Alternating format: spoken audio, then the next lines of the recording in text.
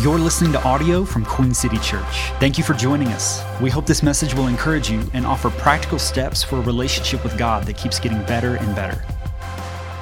I am so excited to share this message. I've been thinking and praying and chewing on this message for, no joke, about 4 months. And so today's message is all about grammar. Come on, how are you excited when you hear that? That today's message, yes, one English teacher back in the back.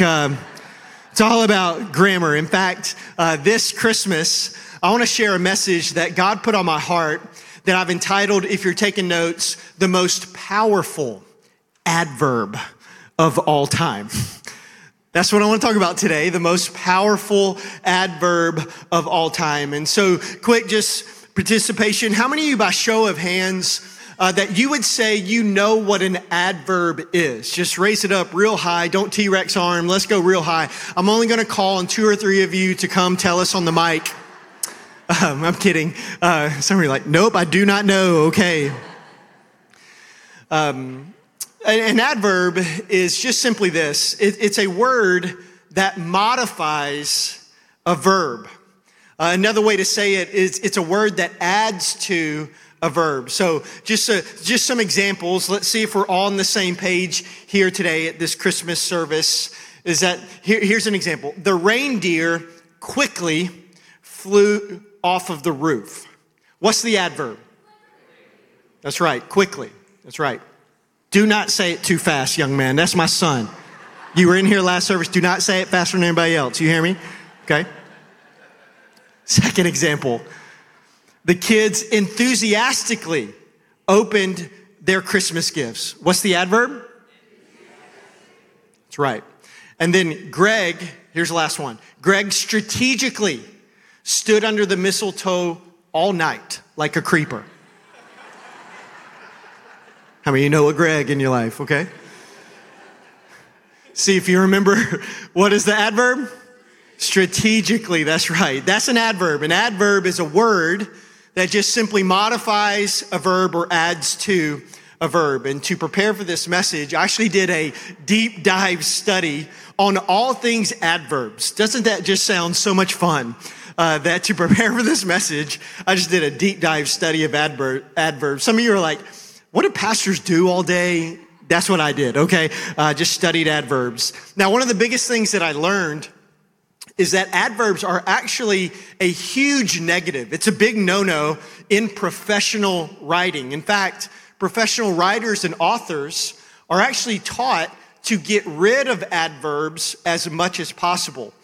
September C. Fox, who's an editor and writer, wrote this: "Don't use adverbs because it weakens your writing." And this is an excerpt from an article that I found from Chatham University's Professional Writing Masters of Arts program. And it said, adverbs are one of the most divisive writing tools in language. Some authors wish to see adverbs in a discarded heap, along with sentence fragments and comma splicing. Let's just be honest here. Those are actually the worst, okay? Just the absolute worst. Fragments and splicing, get them out of here, okay? It says adverbs are work. They get tedious. Even the most devoted reader would get exhausted after trudging through sentences upon sentences of adverbs. And then author Stephen King actually said this: "I believe the road to hell is paved with adverbs." That is so dramatic, isn't it?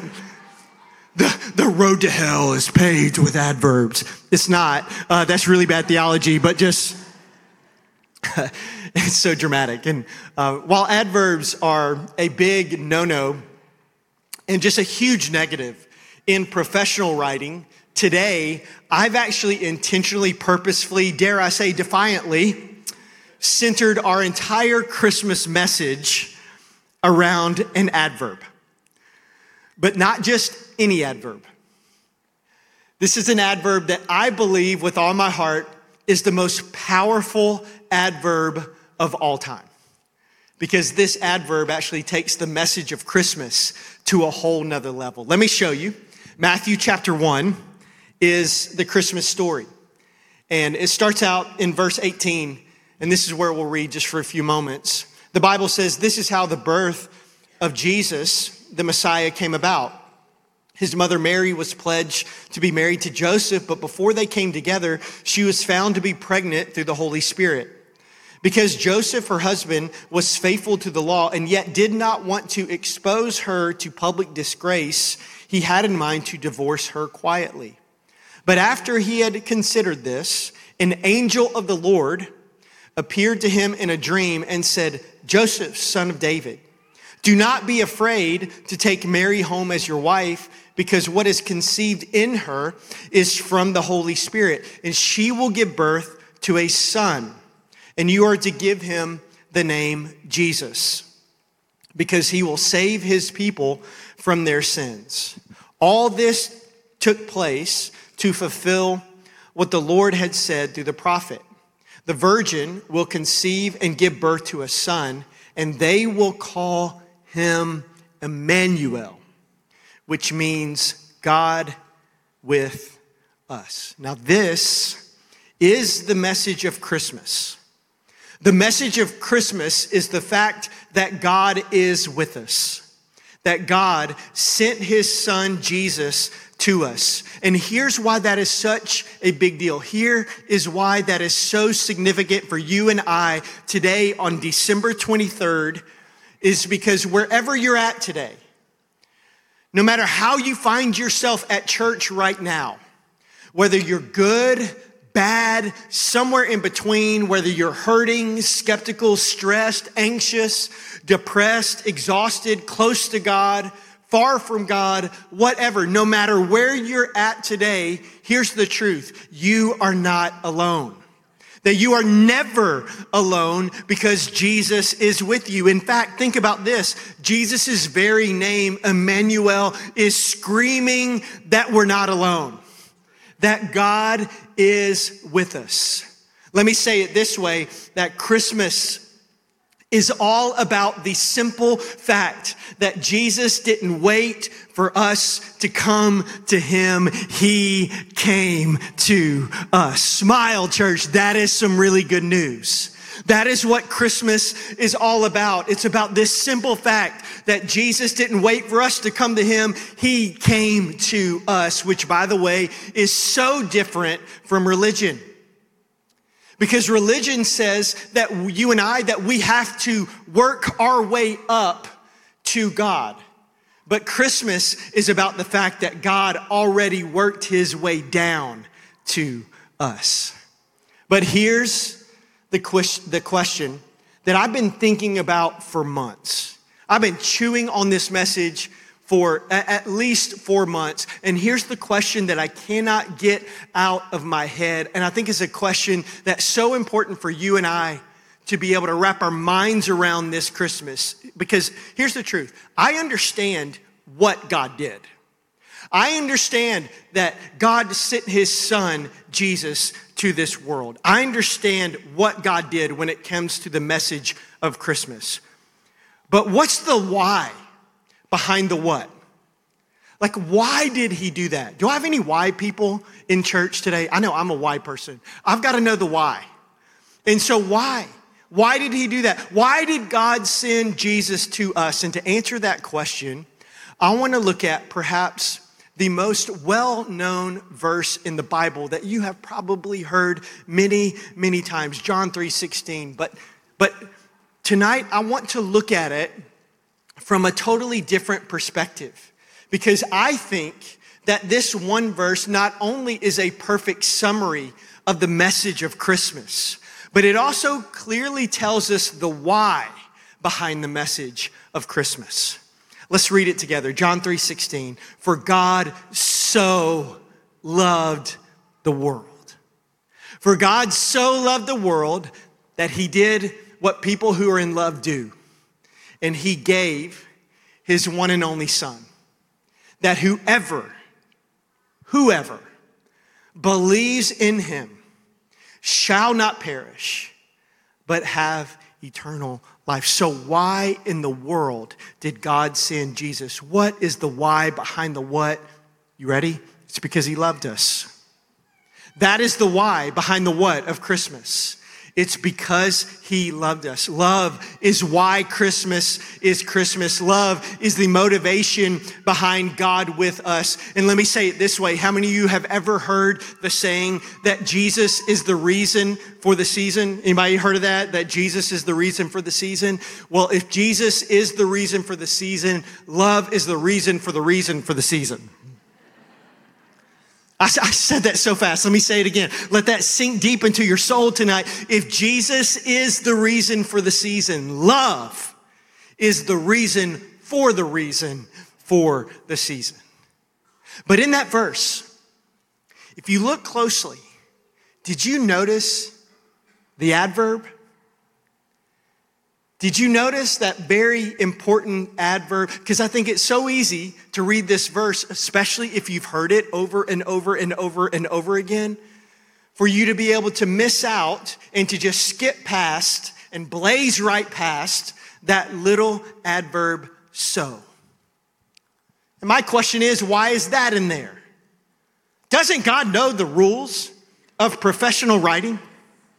Has he not heard that super dramatic quote by Stephen King about adverbs?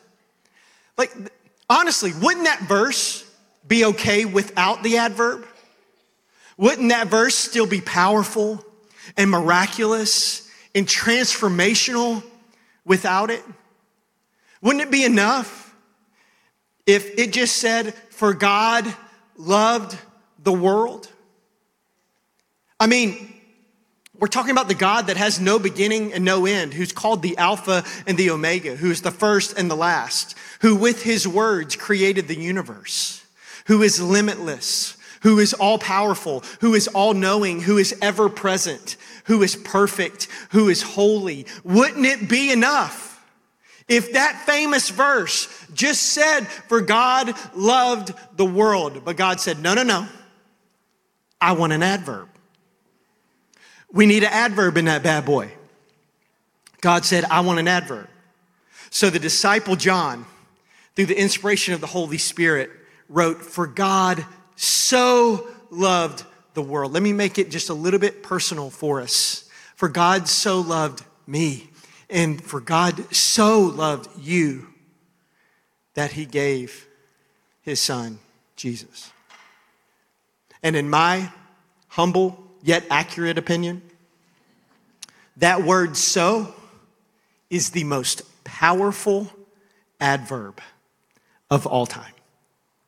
Out of all the adverbs that have ever been written in human history, that one right there is the most powerful adverb of all time. And here's why that little two-letter word is the most powerful adverb of all time. Because that adverb, don't miss this, is there for you to know how God loves you, not just that God loves you. With this two-letter adverb, God is saying, I don't just love you, I so love you. I really, really love you. Just like the song that our worship team led right before I got up here. That God just doesn't love us. God really loves us. I have that adverb there for a purpose. And listen, God is not content with you just knowing that he loves you. He wants you to know how he loves you. And that little adverb tells us how God loves us. And here are three things I want you to know about how God loves you. Number one, God loves you before. God loves you before, which means that before you were born, before you ever breathed your first breath, God loved you. Before you ever knew about him, God loved you. Before you ever made the decision to love him back, God loved you. Before you ever had a thought about whether or not you would love him back, God loved you. Before you ever followed him, before you ever lived for him, before you ever made good choices, before you ever did anything for him, God loved you. He didn't wait to see how you would turn out and then make a decision to love you. Get this, the Bible says that even before there was a world for you to be born on, God loved you. Let me show you. Ephesians chapter 1, verse 4 and 5. It says, even before he made the world, God loved us and chose us in Christ to be holy and without fault in his eyes. God decided in advance to adopt us into his own family by bringing us to himself through Jesus Christ. And by the way, he didn't have to. No one had a theological gun up to his head for him to do that. No, it says this is what he wanted to do, and it gave him great pleasure. You need to understand of how God loves you, that God, he loves you before. Second thing that you need to know is that God loves you unconditionally. There are no strings attached to his love. God loves you unconditionally, which means that there's nothing that you can do to change it. There's nothing that you can do to earn it. And there's nothing that you can do to lose it.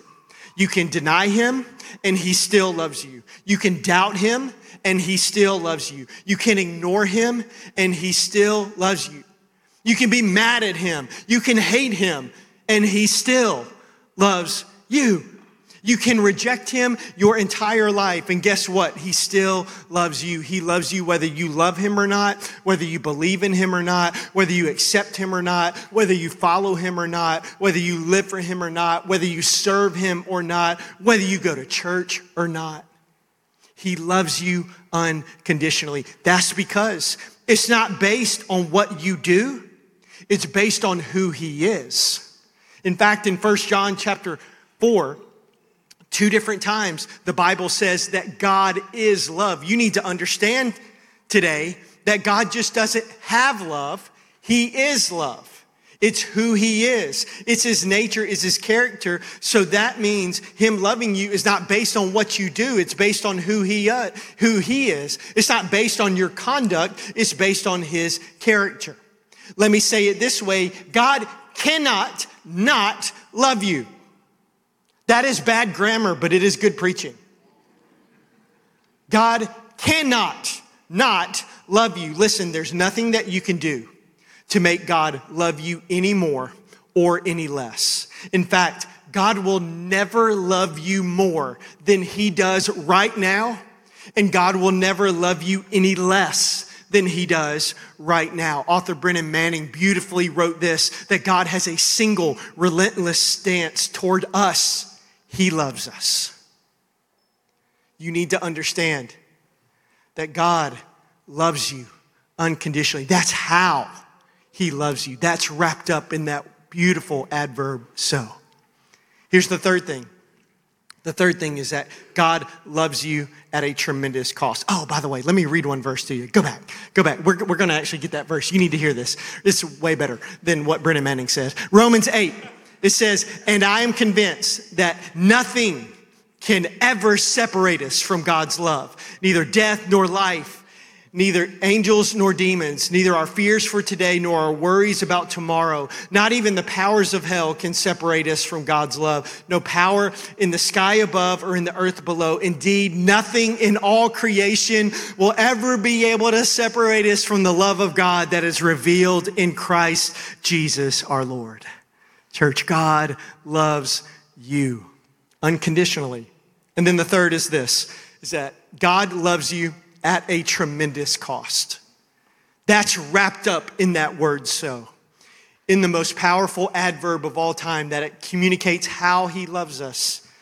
We need to know that God loves you at a tremendous cost, which means his love, it comes at a very high price. Now today, we are celebrating the birth of Jesus. That's what Christmas is all about. This fact that he is Emmanuel, God with us.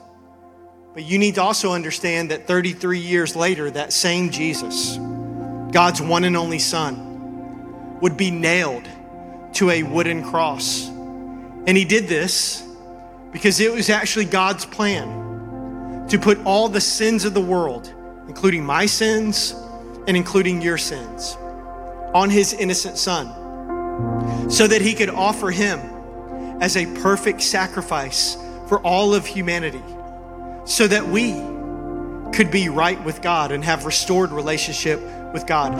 And here's the truth. The truth is, like, it's so easy to hear that, especially if you've heard it a lot. And it's so easy to let that just bounce off our heart, almost like it becomes white noise. Because too many times, people like me are supposed to stand up here and on days like this and say, hey, God loves you. Like, he really loves you. He so loves you. And it's so easy for that to just become white noise and for us to miss the weight and the magnitude of that statement. And let me tell you what really clicked for me as I was thinking about this and how God loves us, and that God loves us so much that he sent his one and only son, Jesus. And here's how that clicked with me, is because I actually have two sons that are in this room right now. And here's a picture of my family. I love my family. Those two little boys, I love them with all my heart. And here's the crazy thing about those two little booger eaters. Kidding, they don't eat boogers. Here's the crazy thing. Those two little boys are the only two people that I've never had to choose to love. I just did. From the first moment that I saw them, I loved them. They literally did nothing. They did nothing to earn it except exist. Everybody else in my life, including you, who I love, I've had to choose to love. And as I started thinking about how God loves us and the weight and the magnitude of this one scripture that contains the most powerful adverb of all time, I started to think about my boys, and there's no way that I could sacrifice them for you. I love you. I love you, but I don't love you that much. The truth is, I couldn't be forced to do that, much less choose to do that. And here's what blows my mind. And every time I think about this, all I can do is just say, thank you, God. Because get this, God did that just for the chance that you would love him back. It wasn't even guaranteed. He gives each and every one of us a choice. But he did it anyway, just for the chance that you would love him back, just for the chance to have a relationship with you. And that's what 1 John chapter 4, verse 9 and 10. Listen to what this language says. The Bible says that God showed how much he loved us by sending his one and only son into the world. That's a tremendous cost, so that we might. He paid that high price just for a might, that we might have eternal life through him. This is real love. Not that we loved God, but that he loved us and sent his son as a sacrifice to take away our sins. God so loved the world. God so loves you. He really, really loves you. See, that's the why behind the what. That's why God sent Jesus. That's why Christmas is Christmas. For God so loved the world that he gave his one and only son, that whoever believes in him shall not perish, but have eternal life. If there is anything in your life that we can pray for, please visit queencitypeople.com/prayer. For the latest updates on our church, follow us on social media @QueenCityPeople or visit queencitypeople.com.